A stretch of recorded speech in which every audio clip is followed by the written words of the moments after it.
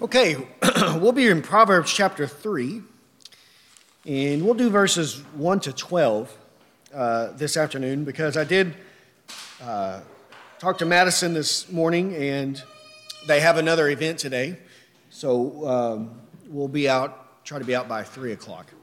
So we'll do the first 12 verses. It's a longer chapter, so let's focus on the first 12 verses. Proverbs chapter 3, verse 1 says, "My son, do not forget my teaching, but let your heart keep my commandments. For a length of days and years of life and peace they will add to you. Do not let kindness and truth leave you. Bind them around your neck. Write them on the tablet of your heart. So you will find favor and good repute in the sight of God and man. Trust in the Lord with all your heart and do not lean on your own understanding. In all of your ways acknowledge him, and he will make your paths straight. Do not be wise in your own eyes. Fear the Lord and turn away from evil. It will be healing to your body and refreshment to your bones. Honor the Lord from your wealth and from the first of all your produce. So your barns will be filled with plenty, and your vats will overflow with new wine. My son, do not reject the discipline of the Lord or loathe his reproof. For whom the Lord loves, he reproves, even as a father corrects the son in whom he delights." Let's pray.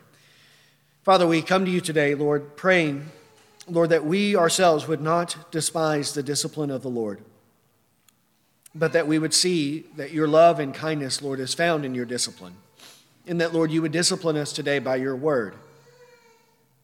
Lord, using your word as a fire to consume the chaff that remains within us. Lord, to destroy whatever remains of sin and of the flesh. And Lord, using it to purify us so that what is left is pure gold and silver. So Lord, we pray that you would do this for us today. Lord, that you would continue to increase our faith and sanctify us by your word. Your word is the truth. And it is in Christ's name that we pray. Amen. Okay, so Proverbs chapter 3. Here again, the prophet is continuing to commend to his son and to commend to all of us the good, the blessing, the rewards of the wisdom of God.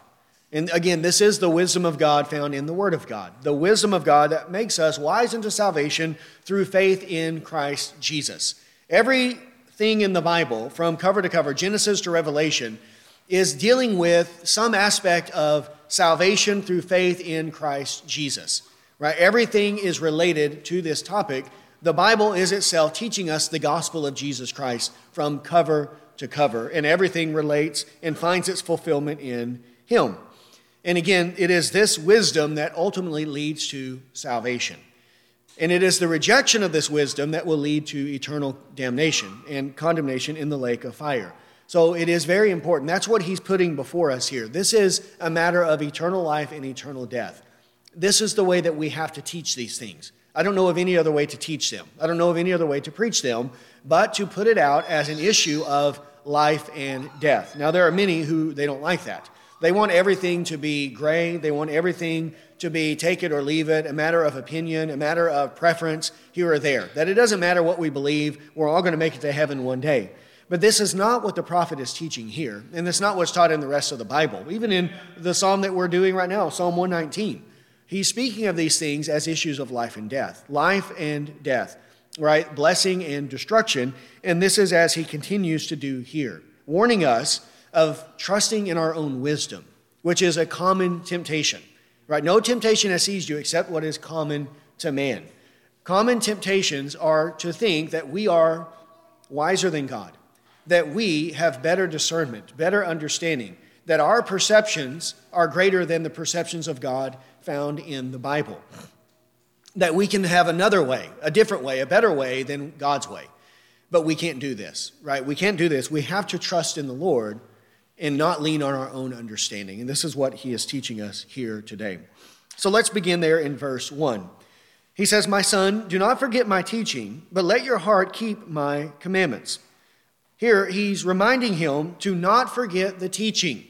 You know the teaching. I've taught you already. But you need to remember the teaching, right? You need to remember it and not forget it. You have to persevere in it, Right? This is as in Matthew chapter 13 in the parable of the soils.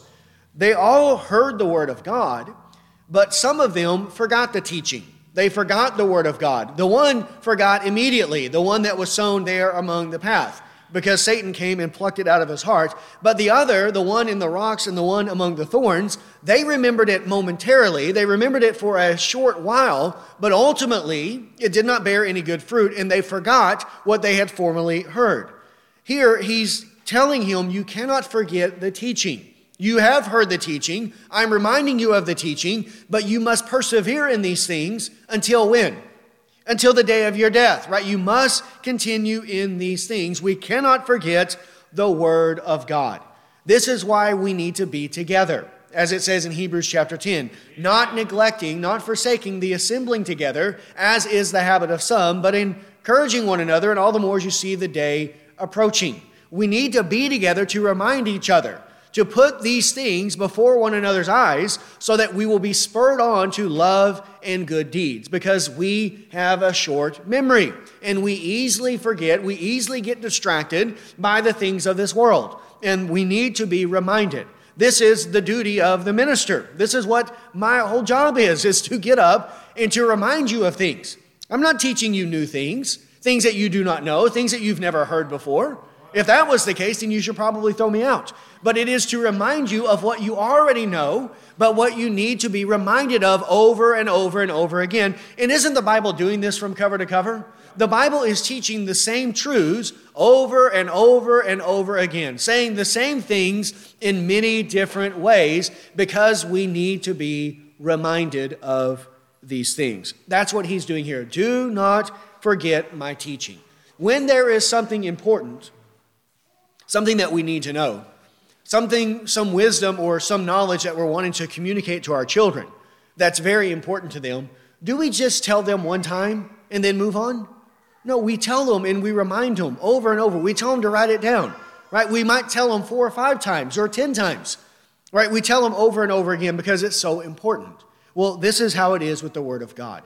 We need to be reminded over and over again because the content is so important. Because we're dealing with issues of life and death, eternal life and eternal death. So we have to take it very seriously, and we need to be reminded of these things. We cannot think that we can just go through a ritual and then we have secured our spot in heaven, and now we can go along living however we want. We never have to pick up the Bible again. We never need to hear another sermon. We never need to go to another Bible study, because everything is all right between us and God. We're going to make it to heaven, and we don't need to think about these things. No, we need to be reminded over and over again. 2 Peter chapter 1, verse 13. He says, I consider it right, as long as I am in this earthly dwelling, to stir you up by way of reminder. There, as long as I'm in this earthly dwelling, meaning as long as I'm in my body, as long as I have my present life, then what I'm going to do is continue to stir you up by way of reminder. I'm going to preach the gospel to you over and over and over again.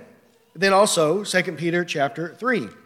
2 Peter chapter 3, verse 1. It says, this is now, beloved, the second letter I am writing to you, in which I am stirring up your sincere mind by way of reminder, that you should remember the words spoken beforehand by the holy prophets and the commandment of the Lord and Savior spoken by your apostles. He's writing to them again to stir up their mind by way of reminder. And again, many of the truths taught in 2 Peter, he already taught in 1 Peter. And now he's teaching them again. And part of what he's reminding them is to remember the prophets and to remember the apostles. Amen. Reminding them to remember the prophets and the apostles, the Word of God. Also, while we're here at the end of the Bible, Jude chapter 1, verse 5. Jude, verse 5. Jude, verse 5 says, now I desire to remind you, though you know all things once for all, that the Lord, after saving a people out of the land of Egypt, subsequently destroyed those who did not believe. Here, he's reminding them, though they already know these things, You already know this, but I'm putting it before you again so that the truths, the principles, the applications, right, those things that you need to have in your mind that are going to teach you to forsake sin and to live a righteous life are set before you again so you see how pressing it is. He's reminding them once again of truths that they already know. And so it is here in Proverbs 3, verse 1. Do not forget my teaching. I have already taught you these things. I'm reminding you of these things. Do not forget them, but rather let your heart keep my commandments. To not forget the teaching is to keep the commandment. Right? Remembering or hearing the word of God is not some mere intellectual assent to various truths, to various stories, to historical facts and articles. It is keeping the commandments of God. It manifests itself in obedience to the word of God. The first step being faith and repentance, to believe in the Lord Jesus Christ, to repent of our sins, and then to keep the commandments of God, to live a life of obedience to God. Do not merely hear the word and so deceive yourselves, but do what it says. In James chapter 1, 22 to 25. And Jesus says in Matthew 7, 24 to 27, that the wise man, the one who builds his house on the rock, is the one who hears the word and obeys it, who does it, who keeps it. But the one who built his house on the sand is the one who hears the word, but does not keep it. He does not obey it. There are many people who hear the word, but what separates a true believer from a false believer is the true believer keeps it.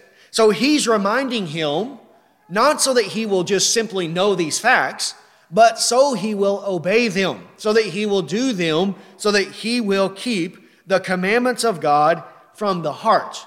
But let your heart keep my commandments. So we're not talking about mere conformity outwardly to various rules and principles. We're talking about obedience from the heart, which necessitates regeneration. It necessitates new birth, a change of heart. This is the obedience of the book of Proverbs. It is the obedience that comes from salvation, from regeneration, from a changed heart, and then that now new heart desires to obey God and to do his will. And this is what he's talking about here. Verse 2. 4. Length of days and years of life and peace they will add to you. Here is the blessing. The blessing with heeding the wisdom of God, not forgetting the teaching, but keeping the commandment from the heart. Length of days and years of life and peace they will add to you. Don't we consider someone who has a long life to be blessed? That it is a blessing. To die prematurely is considered a curse, or to consider something that is undesirable. No one wants to die in their youth, in the prime of their life. But when someone lives to be 90 or 100 or even 105 or 110, they write articles about those people. They put it in the newspaper. It's considered to be a great blessing and an honor to have long life in that way. Well, those who heed the commandments of God, they will have length of days. How long will their days be? Eternal life. They will have eternal life with God. Yes, God does confer sometimes in this life on the righteous long life as an example or as an illustration of the eternal life that he will confer to all of his saints, to all of those who are believers. Even someone like Stephen, who died prematurely, who was cut off in his youth, in a younger life, he still, though he died young, he had length of days and years of life and peace added to him because he kept the commandments of God, because he walked with God. Therefore, God will give him eternal life. Though it is true as well that there are times when God gives this blessing in this life, long life, right? Isn't this the first commandment with a promise, is to obey our father and mother, and you will live long in the land? That is true. God will do that. He will do that. It's not guaranteed because we could die prematurely, but it is true that there are times when God does give that blessing of long life to those who are righteous. But this is to be an illustration of what he will do to all of the righteous with eternal life. Eternal life and peace. They will have peace. As it says in Romans 5:1. Therefore, since we have been justified by faith, we have peace with God through our Lord Jesus Christ. We are justified by faith, and as a result, we have peace with God through our Lord Jesus Christ. This is what he's talking about here. Justification by faith resulting in peace with God, because all of our sins are wiped away. And when our sins are wiped away, there's no condemnation. We have eternal life with God. Verse 3, do not let kindness and truth leave you. Bind them around your neck. Write them on the tablet of your heart. Here, do not let kindness and truth leave you. Kindness, truth. He's talking here about the salvation of God, the gospel of Jesus Christ. Do not let these truths, the kindness of God that leads to salvation, the truth of God that results in salvation, the knowledge of salvation found in the Word of God. This is where the kindness of God is found. This is where the salvation of God is found. It's found in the Word of God. So don't let these things leave you. Don't forsake them. Don't neglect them. Don't leave your Bible sitting on the shelf collecting dust. Don't forget these truths and principles that you've learned in your youth, but rather hold to them. Don't neglect them. Don't let them leave you, but rather, he says, bind them around your neck. Write them on the tablet of your heart. We need the Word of God on the outside, and we need the Word of God on the inside. We need to parade it around our homes, in our life, wherever we're at. We need to have the Word of God around our neck before us, whether that's on a piece of paper that we've written it down, some card that we have it in our pocket that we can pull it out. We might write it on our hand if there's some scripture verse that we need to remember for that day. Wherever it is, put it around your neck, whatever. Write it on your forehead. You need it there, always before you, visible, present before you. We need the Word of God outwardly in this way. But it's not enough that we merely hear the Word outwardly. We also need it in the heart. It needs to be written on the tablet of the heart. And who is the only one that can do that? Only God by His Spirit. So we need to ask Him to write the Word of God on our heart. And then we need to be diligent to be reading the Word of God, memorizing the Word of God, meditating on the Word of God, because that is the means the Spirit uses to write the Word of God on the tablet of our heart. And if the Word is in the heart, then where else is it going to be? It's going to be on our lips. It's going to be in our eyes, in our hands, in our feet. Our whole body is going to be sanctified and useful to the Master. Because from the heart flow the issues of life. And if the heart of the man is right, then the fruit will be right. His deeds will be right. His words, his thoughts, everything will be good and right in that man. Either make the tree good and its fruit good, or make the tree evil and its fruit evil. Right? If the good man has the good Word of God written on his good heart, it's going to manifest itself in good fruit. It's going to come out in every aspect of him. Deuteronomy chapter 6.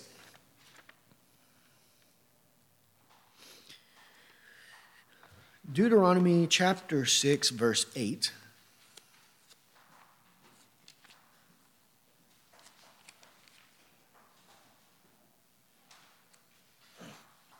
Well, actually, let's pick up in verse 4.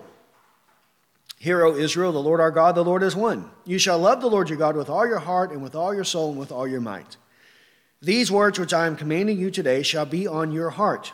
You shall teach them diligently to your sons, and shall talk of them when you sit in your house, and when you walk by the way, and when you lie down, and when you rise up. You shall bind them as a sign on your hand, and they shall be as frontals on your forehead. You shall write them on the doorpost of your house and on your gates. The Word of God needs to be both in the heart, but also it needs to be in our mouth. It needs to be in our house. It needs to be everywhere about us. We need to be talking about it all the time, he says. And who are we supposed to talk to about it? Everyone, but here specifically, your son, your children, right? Your children. Talking to them when you're sitting down in the house, when you're walking on the way, when you lie down, when you rise up. Meaning at all times, all day, all the time. Talking to your children, talking to your wife, to your husband, to your friends, to your family, to whoever will listen about the Word of God. and have it everywhere, all over the place in your house, so that it will constantly be on your mind, and then it will be in your heart as well. Chapter 11, verse 18 of Deuteronomy. Deuteronomy 11:18. You shall therefore impress these words of mine on your heart and on your soul, and you shall bind them as a sign on your hand, and they shall be as frontals on your forehead. You shall teach them to your sons, talking of them when you sit in your house and when you walk along the road, and when you lie down and when you rise. You shall write them on the doorpost of your house and on your gates, so that your days and the days of your son may be multiplied on the land which the Lord swore to your fathers to give to them, as long as the heavens remain above the earth. This is the same as Proverbs 3, 1-3. You need to write these things, you need to have them about your neck, and you need to have them in your heart, and don't forget them. Be talking about them all the time. Talk to your family about them, and if you do, it will lead to the blessing of God. And don't we want God's blessing on our life? Do we want it on our children? Do we want it on our grandchildren? Well, where's the blessing of God found? In the Word of God. In the Word of God. The salvation of God found in the Word of God. Verse 4, this is what he says. So you will find favor and good repute in the sight of God and men. Isn't that a blessing? To have the favor and good repute, a good reputation, first among God. Don't we want God to think favorably of us? Don't we want to have a good reputation in the sight of God? Absolutely we do. Don't we want Jesus Christ to bring us before the Father and his angels and say, this slave right here, he was a faithful and a wise slave. He did the will of his master in heaven. To have Christ commend us before the Father and his angels, before the other saints, before the whole world in that way, that's the reputation that we should see. Everyone is looking for a reputation today. Everyone wants people to say wonderful things about them. They want to make a name for themselves in the world. But who's thinking about this? Who is thinking about having a good reputation before God? To have God commend them on the day of judgment. That's what we should be desiring. The favor, the blessing of God. To have a good reputation before God, but also, he says, before man. Before man. Even in this life, we will have a good reputation before men. That when they persecute us and they call us evildoers, they're going to be put to shame. Because our good reputation, our godly life, will commend us in the sight of God and in the sight of men.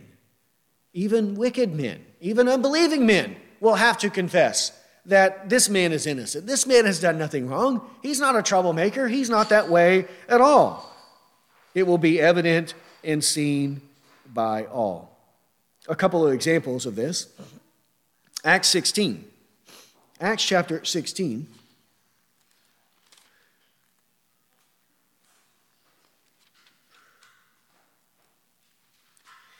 Verse 1. Acts 16:1 says, Paul also came to Derbe and to Lystra, and a disciple was there named Timothy, the son of a Jewish woman who was a believer, but his father was a Greek. And he was well spoken of by the brethren who were in Lystra and Iconium. Here, Timothy has a good reputation, doesn't he? A good reputation before God and a good reputation before man. Because the believers there, when Paul comes, they're speaking well of Timothy. They're saying to him, have you noticed Timothy? Do you know this young man? Have you seen him? Look at the way that he lives. He is very zealous for the things of God. He's very serious. He's living a very godly life. They're recommending him to Paul, pointing him out to the Apostle Paul, which then prompts him to take him with him on his missionary journeys. And then we know that Timothy became his child in the faith, his right-hand man, and that late in his life, he's writing letters to him, commending to Timothy the ministry and passing it on to him. So here is an example of a young man who had a good reputation. He had favor with both God and man, just like our Lord Jesus Christ, right? He increased in wisdom and stature and in favor with God and man, it was said of him. Also in Romans chapter 16. Romans 16, actually the whole first part of Romans 16 is the apostle greeting various people. But we'll read verses 1 and 2, because here he's commending this sister to the church in Rome, and her good reputation precedes her.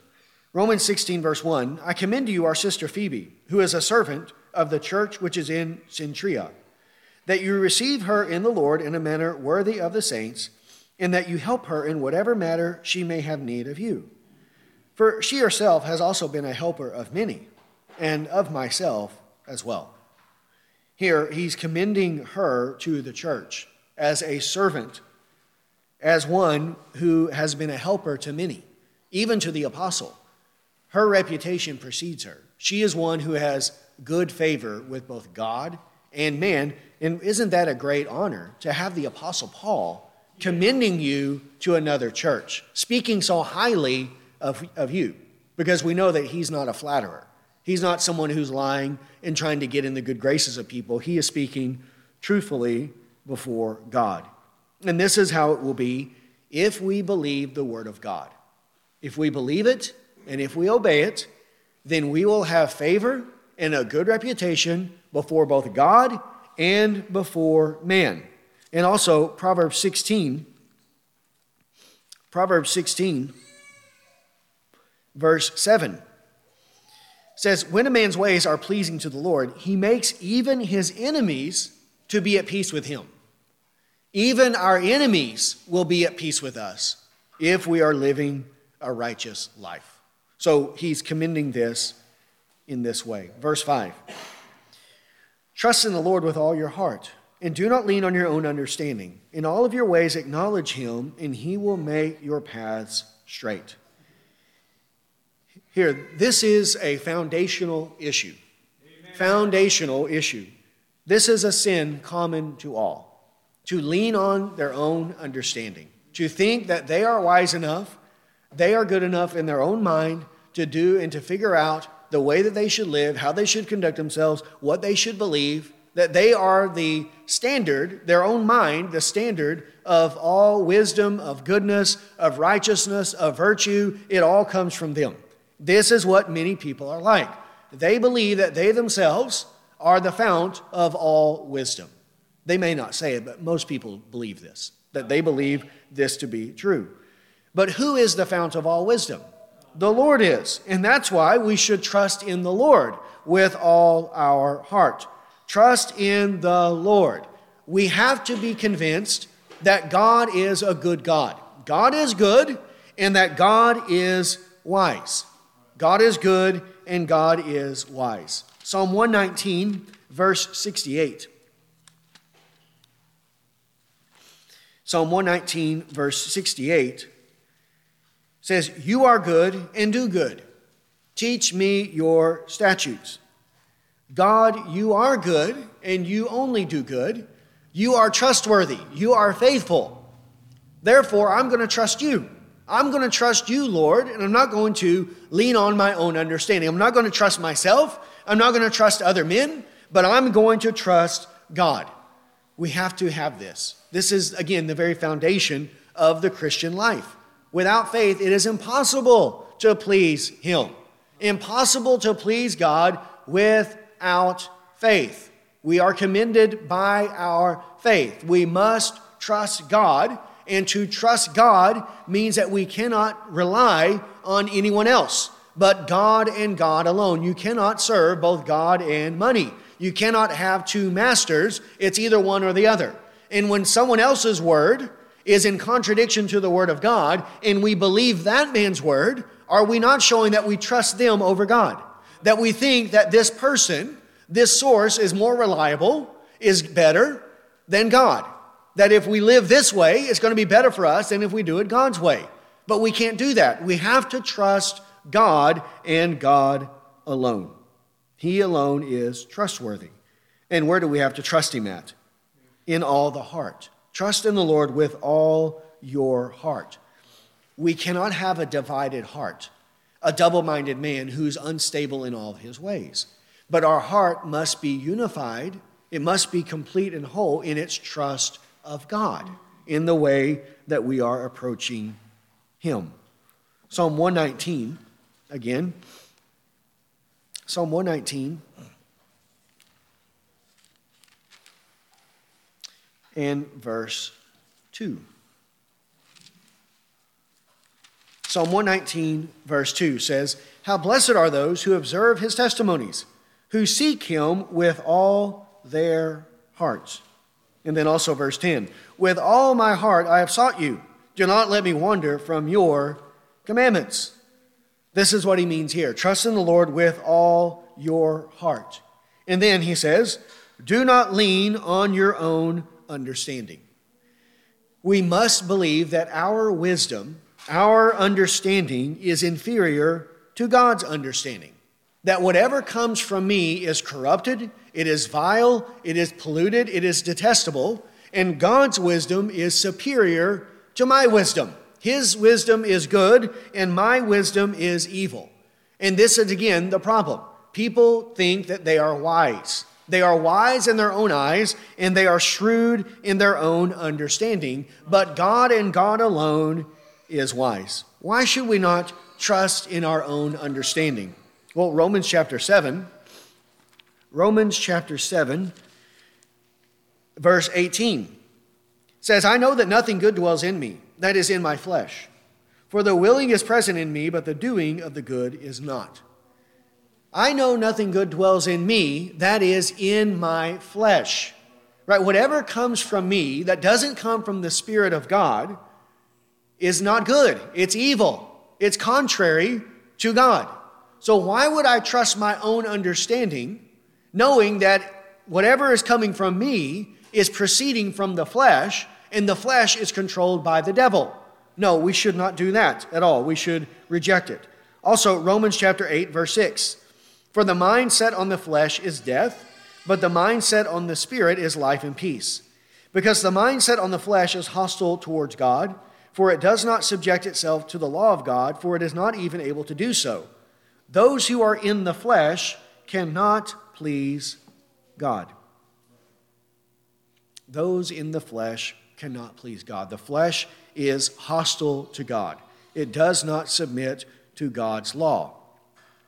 So why would I trust understanding that is coming from the flesh, contrary to the Spirit? No, we shouldn't do that because it is contrary to the will of God.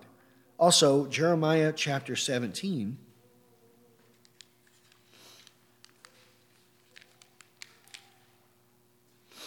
Jeremiah chapter 17.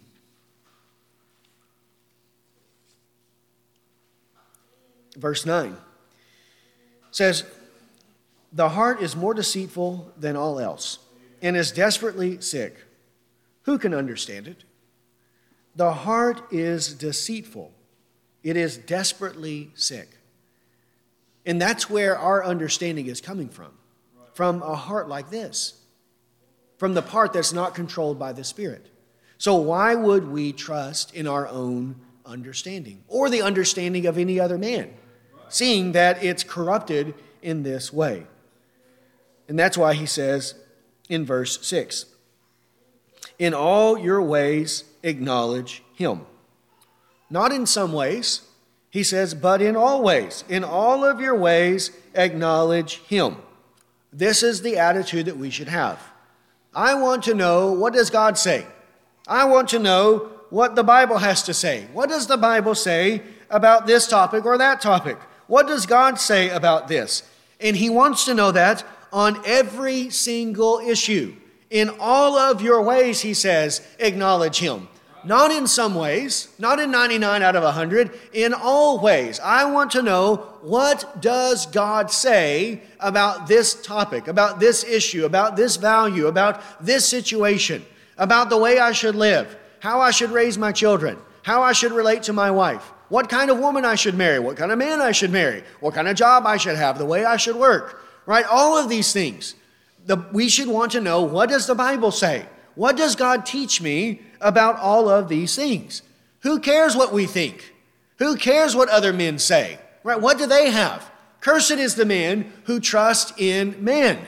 Jeremiah 17, verse 5. The cursing of God is upon a man who trusts in man, whether that be himself or whether that be any other man, and does not make the Lord his hope. We should make God our hope. We should trust in God and not trust the lies of men that are in contradiction to the word of God. Who cares what I think?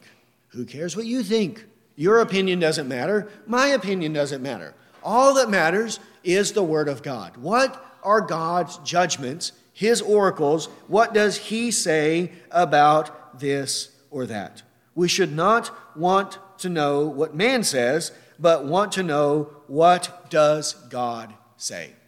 And again, this is a big problem as well. Because many times we are much more concerned about what people think and what people say than we are what God says. Isn't that true? People get all worked up. Their fear of man. They're afraid of what men are going to say about them, what men are going to think about them. Well, what about God? What does God think about me? What does God think about the way I'm living, what I'm saying, right? The values that I have. Who cares what man says? What does God have to say about it? So in all of our ways, we should want to acknowledge God. Acts 17 verse 11, this is how the Bereans were. Look at the way that they behaved. Acts 17:11. Now these were more noble-minded than those in Thessalonica, for they received the word with great eagerness, examining the scriptures daily to see whether these things were so. Their attitude is to want to know what God says. Is what this man is teaching, does that comport with the Bible? Is it consistent with what the scriptures teach? So they go to the scriptures to see whether or not these things are so. They're not leaning on their own understanding. They're trusting in the Lord.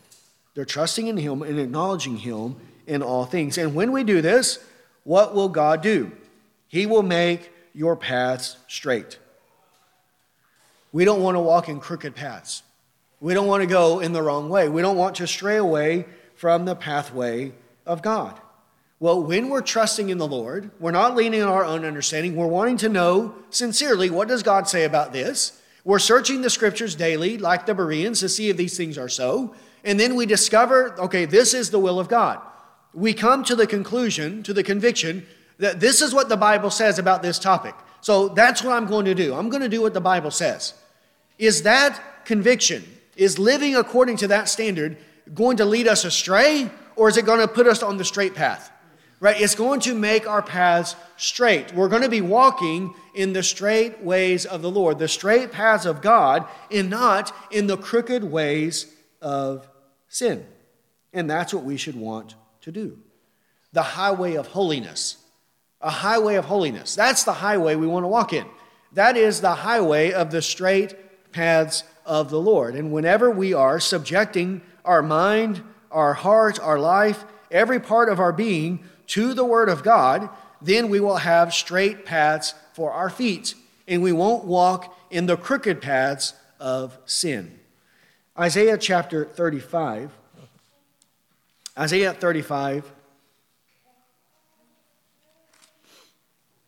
in verse 8 says, a highway will be there, a roadway, and it will be called the highway of holiness. The unclean will not travel on it, but it will be for him who walks in that way. And fools will not wander on it. That sounds like a good highway to be on. There's no fools over there. Not like the highways we drive on, where there's many fools on those highways. No, this is the highway of holiness. There are no unclean people on it, and there are no fools on it. But only the wise, only those who trust in the Lord with all of their heart, and who do not lean on their own understanding. Only those who acknowledge him in all of their ways. This is the straight path that the Lord sets before them, and they walk in it. And it's safe for them. It's a place of safety because it is the highway of holiness. Also, Hebrews chapter 12. Hebrews 12, verses 12 and 14.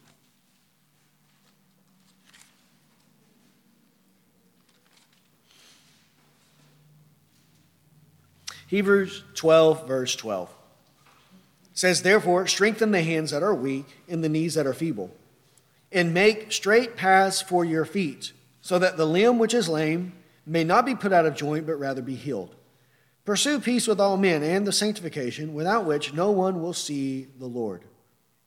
Make straight paths, he says, for your feet. Well, where are the straight paths? In the Word of God. When we live according to the Word of God. Verse 7, "Do not be wise in your own eyes. Fear the Lord and turn away from evil." Here again, he warns us of the danger. Don't be wise in your own eyes. Do not be shrewd in your own understanding. Do not do what is right in your own eyes. We cannot do this. We have to do what's right in the eyes of God. What God says is right and good, that's what we have to do. We cannot trust our own senses. We cannot trust our own reasoning, our own mind. We can't trust any of those things. Our perceptions, our feelings. Don't many people live based on their feelings? This feels good, this feels right, so that's what I'm going to do. We can't trust our feelings, our senses, our perceptions. We can't trust any of those things. Don't be wise in your own eyes. Don't be shrewd in your own understandings. Instead, you have to trust in the Lord. Trust in the Lord, and if your feelings contradict what the Bible says, then what do you have to do to your feelings? You have to shut them out, throw them out, don't have anything to do with them, don't live. You have to crucify them and get rid of them. If your perception, your senses, what you're saying, oh, this feels so good, it seems so right, but it's contrary to the Word of God, then we have to get rid of that. We have to crucify it and say, this is evil, this is wrong, I can't do this, right? I have to reject it, and I have to do what the Word of God says. Isaiah chapter 5.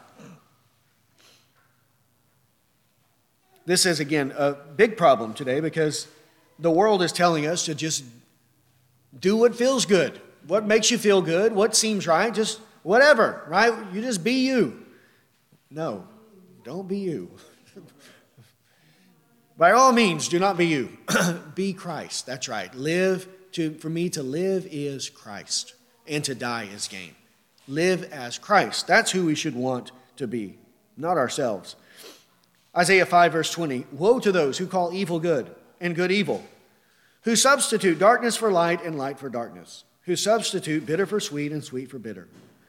Woe to those who are wise in their own eyes and clever in their own sight. Woe to those who are heroes in drinking wine and valiant men in mixing strong drink, who justify the wicked for a bribe and take away the rights of the ones who are in the right." There, evil is good, good is evil. Darkness is light, light is darkness. Bitter is sweet, sweet is bitter. This is what we see today. This is what is happening in our world and in the churches today. What is dark, they say is light. What is actually light, they say is dark. What is bitter, they say is sweet.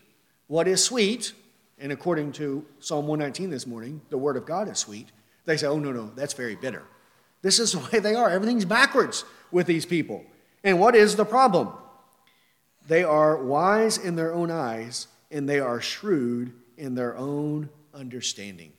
They think they're very clever, that they have great insight. But every insight, every impulse they have is actually contrary to what is true and what is righteous. This is what the heart of man is like. And if we live according to our own wisdom, this is what will happen to us. So we can't be wise in our own eyes. We're going to be destroyed if that's the case. Instead, we have to fear the Lord and turn away from evil. I'm not going to trust my eyes, but I'm going to trust the eyes of the Lord. And I'm going to do what he says. I'm going to fear him, and as a result, I'm going to turn away from evil. Even though my flesh is telling me, oh, this would be good and great. Oh, this would be a wonderful life to live. No, I'm not going to live according to my flesh. I'm going to live according to the Word of God and what he says to be true and right. Verse 8, it will be healing for your body and refreshment to your bones. Is it ever bad for us to do the will of God? to live a righteous life? No, it's good for us, for both body and soul, for both body and soul. And here he's using the body as a description of the whole man, right? Of what happens when we are reconciled to God through Jesus Christ and we're living a godly life, right? It's good for us. This is good. This is what is great for us. It's good for our whole being in order for us to live this way. Whenever our sins are forgiven and we're justified and we are doing what's right in the sight of God. We sang that earlier from Psalm 51. In Psalm 51,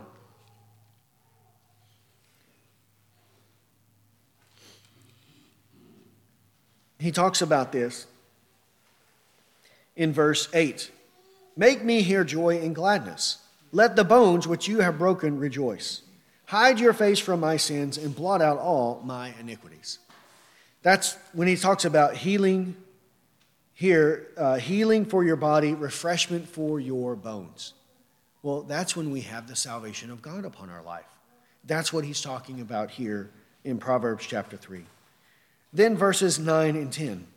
Honor the Lord from your wealth and from the first of all of your produce. So your barns will be filled with plenty, and your vats will overflow with new wine. One of the clearest indicators of whether or not a person is thinking right before God, living rightly before God, is the way they deal with their money. You can tell a lot about the heart of man by the way they handle their money. What they think about God, what they think about themselves, whether or not they are servants of God, slaves of Christ. Well, what do we need to do with our wealth? We need to honor God. Honor God with our wealth. The first fruits of all your produce. We honor God first by giving to him the first fruits of what he's given to us. That we give to God the tenth, the tithe that belongs to the Lord, as a way of showing our recognition and belief that everything we have has come from God. Every gift I have, every dollar I make, who gave me the ability to make that? Where did it come from? If the cattle produce, and you have many cattle, they come from God. If you progress in your job, it comes from God. If you receive a big inheritance, it comes from God. And I show my understanding and my belief that every good gift I have comes from God by honoring him with my wealth, the first fruit of my produce, by first setting aside and giving to the Lord what is his due. Not that it all doesn't belong to God. All of it is God's, and this is my way of showing my recognition that all of this comes from you. But then also honoring him in the way I spend it, in the way that I use it. Not going out squandering it at the casino, or with prostitutes, or with wicked living. We shouldn't do that with the wealth God has given us, but use it in the proper way. To raise our families, to be a benefit to our families, to help the church, to be a benefit to other people, right? Using it for righteous means in the proper way, right? The one who does this, right? This is a very tangible way of showing whether we are a slave of Christ or not, whether we understand our relationship to God properly or whether we don't. And the result of that is your barns will be filled with plenty and your vats will overflow with new wine. Typically, the reason people refuse to give to the Lord is because, well, they're thieves, for one, and they're also stingy. They're stingy. They can't afford to, is what they'll say. We just can't afford to. But what does God do with the one who is generous? He blesses him. He gives him more. Now, again, he can do that in this life. He's not teaching prosperity gospel here, like the false churches that say, if you send me $1,000, then God will give you 10,000. It doesn't work like that. But here, the true understanding is, if we give to the Lord, then God will bless us. It can be materially, but it will most certainly be spiritually. It will most certainly be spiritually. God has blessed some with riches who are faithful to the Lord, but not all. Not all. That's not always the case. But regardless of whether we are poor or rich, like the widow in Luke 21, who gave her mite, did God bless her? Yes, absolutely. She received a commendation from the Lord. Jesus pointed her out. She gave more than all the rest. We don't know if God gave her $1 million after that, likely not, but he did give her the blessing and the honor. And this is what he's talking about. It can be materially, but it most certainly is spiritually in the sight of God. Proverbs 11:25 says, the generous man will be prosperous, and he who waters will himself be watered. A generous man will be prosperous before the Lord. We should be generous. We should be liberal in the right way. Not like the liberals in Washington, D.C. We don't want to be like that. But a true liberal is one who is liberal, generous with what he has. The liberals in Washington are generous with what they don't have, right? They're generous with your money or with my money, but not their own money. They actually enrich themselves at our expense. We don't want to be like that. But to have what is ours, but to use it liberally, generously for others. Then the prosperity will be upon that person. God will bless that person in many, many ways. Also in Malachi chapter 3,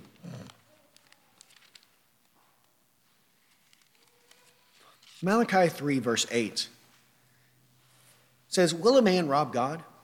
Yet you are robbing me. But you say, how have we robbed you? In tithes and offerings. You are cursed with a curse, for you are robbing me, the whole nation of you. Bring the whole tithe into the storehouse, so that there may be food in my house, and test me now in this, says the Lord of hosts. If I will not open for you the windows of heaven, and pour out for you a blessing until it overflows, then I will rebuke the devourer for you, so that it will not destroy the fruits of the ground, nor will your vine in the field cast its grape, says the Lord of hosts. All the nations will call you blessed, for you shall be a delightful land, says the Lord of hosts. So they were robbing God by withholding the tithes and offerings that God required of them. They were not honoring God with their wealth or the first fruits of their produce. And the result is God was cursing them, giving them blight, depriving them, not giving them prosperity. They never could get ahead. And then they're wondering, why can't we ever get ahead? Because you're robbing from God. You think God's going to bless that person? No, of course not. But here, if we are generous and we give to God what is his due, right? It's all his anyway. It is what we owe to him. Then God gives his blessing. And then verse 11 and 12, my son, do not reject the discipline of the Lord or loathe his reproof. For whom the Lord loves, he reproves, even as a father corrects the son in whom he delights. Don't reject the discipline of the Lord. Whenever he's telling him here that even if you're doing the will of God, it's not always going to be comfort, ease, blessing, prosperity. There is the blessing of God that will be upon your life, but there also are going to be hardships. There's going to be difficulties. There's going to be sufferings. There's going to be persecutions. Well, when this happens to the believer, it's happening from the Father as discipline for us. And we should not despise the discipline of God. We should not loathe, detest his reproof. But rather, we have to have the proper perspective. The one that the Lord loves, he reproves, even as a father corrects the son in whom he delights. A father who disciplines his son, does he do so because he hates him? Because he dislikes beating him? No, not a good father. Now, of course, there are horrible fathers out there, but a good father, one who truly loves his son, he doesn't do those things because he loves that, because he loves to inflict pain and punishment on his children. He does those things because he knows that if he withholds discipline, the kid's going to be a spoiled brat. Okay, he's going to be a blight and a detriment to society. He has to discipline him because folly is bound up in the heart of the child. And the only way to drive it out of them is through the rod of discipline. It is his love for his son that compels him to discipline him. Now, I say that because many people will say that their love for their children compels them not to discipline them. But if they don't discipline them, according to the Bible, they don't love their children. And it's manifested later in life when they're in prison, right? Because they are lawless people. Would you rather get a spanking on your hiney as a child or go to prison the rest of your life? I would take the spanking, right? That's what the kids need. Okay, it says so in Proverbs 13:24. He who withholds his rod hates his son, but he who loves him disciplines him diligently.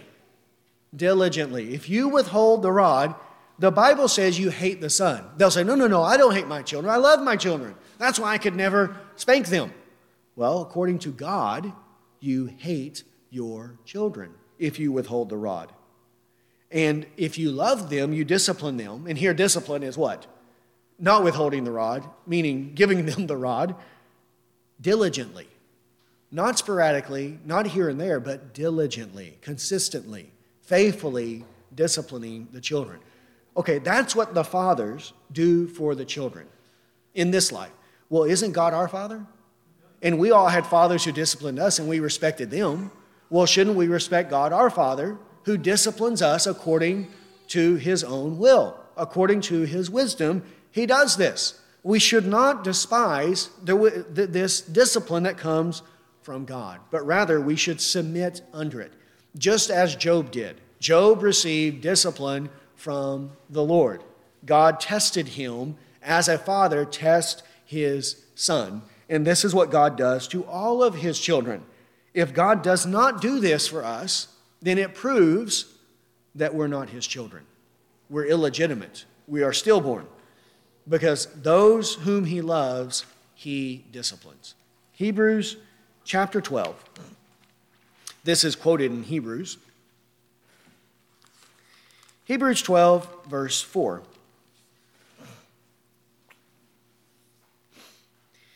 Hebrews 12:4 says, "You have not yet resisted to the point of shedding blood in your striving against sin.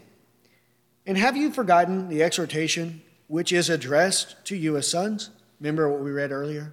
Do not forget. I'm reminding you of these things. He's reminding them of Proverbs 3, what we just read. Have you forgotten this exhortation which is addressed to you as sons? Because they're struggling under their afflictions. They're wondering, they're questioning, does God love us? Where is God in all of this? Right, we should turn away from this and go back to our old ways because then we never had any sufferings. Why is this happening to us? And he's saying, what's wrong with you people? Don't you know? Haven't you read? Didn't you read in Proverbs chapter 3 in Sunday school, right? That God disciplines his children. He addresses you as sons. My son, do not regard lightly the discipline of the Lord, nor faint when you are reproved by him. For those whom the Lord loves, he disciplines, and he scourges every son whom he delights. It is for discipline that you endure. God deals with you as sons. For what son is there whom his father does not discipline? Where does this happen? In a faithful, good family. It always happens. What son is not disciplined by his father? Well, he tells us, if you are without discipline, of which all have become partakers, then you are illegitimate children and not sons. Furthermore, we had earthly fathers to discipline us, and we respected them. Shall we not much rather be subject to the Father of spirits and live? For they disciplined us for a short time, as seemed best to them, but he disciplines us for our good, so that we may share his holiness. All discipline for the moment seems not to be joyful, but sorrowful. Yet to those who have been trained by it afterwards, it yields the peaceful fruit of righteousness. Right, we all had fathers who disciplined us, and we respected them. Maybe not at the moment, because I said some pretty stupid things in the moment, like, if I ever have children, I'll never do this to them. But then when I got my children, I was like, oh, I can't wait. No, I'm just kidding. I said, no, I have to, right? I have to. And later on in life, I said, I'm glad my parents disciplined me, because I see these other people, the way they live, and I know that it was the fear of Father that kept me from a lot of sin, that kept me from a lot of trouble in high school and in college and later on, because there was discipline there. And we respect them for this. And they did it as seemed best to them. They did it to the best of their ability. But can an earthly father ever perfectly discipline their children? No, because we still have our failings in our flesh. But what about God? He disciplines us perfectly, according to his will and his wisdom. So why should we reject it? Seeing it brings good. It trains us and brings about the peaceful fruit of righteousness. Yes, it's hard in the moment, momentarily. It's sorrowful. No child is saying, oh, I love getting a spanking. No one thinks like that unless they're crazy. Right? Well, it's the same with the Christian. No one says, oh, I want people to throw me in prison. I hope they come plunder my property. I hope that somebody slugs me in the face or beats me or kills me. No one thinks like that. It's hard in the moment, but then afterwards it produces the fruit of righteousness. And then we say, I'm glad it happened. Look, it benefited me. It produced a good fruit in me, and it was for my benefit. And this is the way it has to be in our thinking of discipline toward the Lord. God disciplines every son. And if we are without discipline, then we are illegitimate. We are illegitimate children and not of the Lord. So for God to love us is for God to discipline us, and we should not reject it. And he does so through his word and through afflictions, hardships, and sufferings. So let us then bear up under these things and not forsake the Lord. And the way we will endure them is through the word of Christ, and believing the word of God. So this is what he's commending to us. So let's walk in the ways, the pathway of righteousness, the highway of holiness, trusting in the Lord with all of our heart, not leaning on our own understanding, acknowledging him in all of our ways, and he will be the one who directs our paths in that way. Let's pray. Father, we thank you for your word. And Lord, again, we do pray, just as we've been reminded, Lord, even today, over and over again, that your word is where your wisdom is found. And that, Lord, our wisdom, our understanding, the wisdom of this world, it will lead to ruin, to destruction, to death, to misery. Lord, help us to see that. Make it so clear to us, Lord, that anything outside of your word, Lord, any wisdom that contradicts your word, Lord, will lead to our destruction. Lord, that we would believe every word of God and not add to it and not take away from it. So, Lord, may we trust in you with all of our heart and lean not in our own understanding. Lord, we pray that we would acknowledge you in all of our ways, and we ask for you to direct our paths. Lord, guide us into all truth. And Lord, cause us to walk in your ways. Lord, be with us as we go from here today. We ask for safety as we travel home. Lord, that you continue to bless us this Lord's Day, and that, Lord, you would help us this week to be faithful to you, and Lord, to walk in the path of righteousness. And it is in Christ's name that we pray. Amen.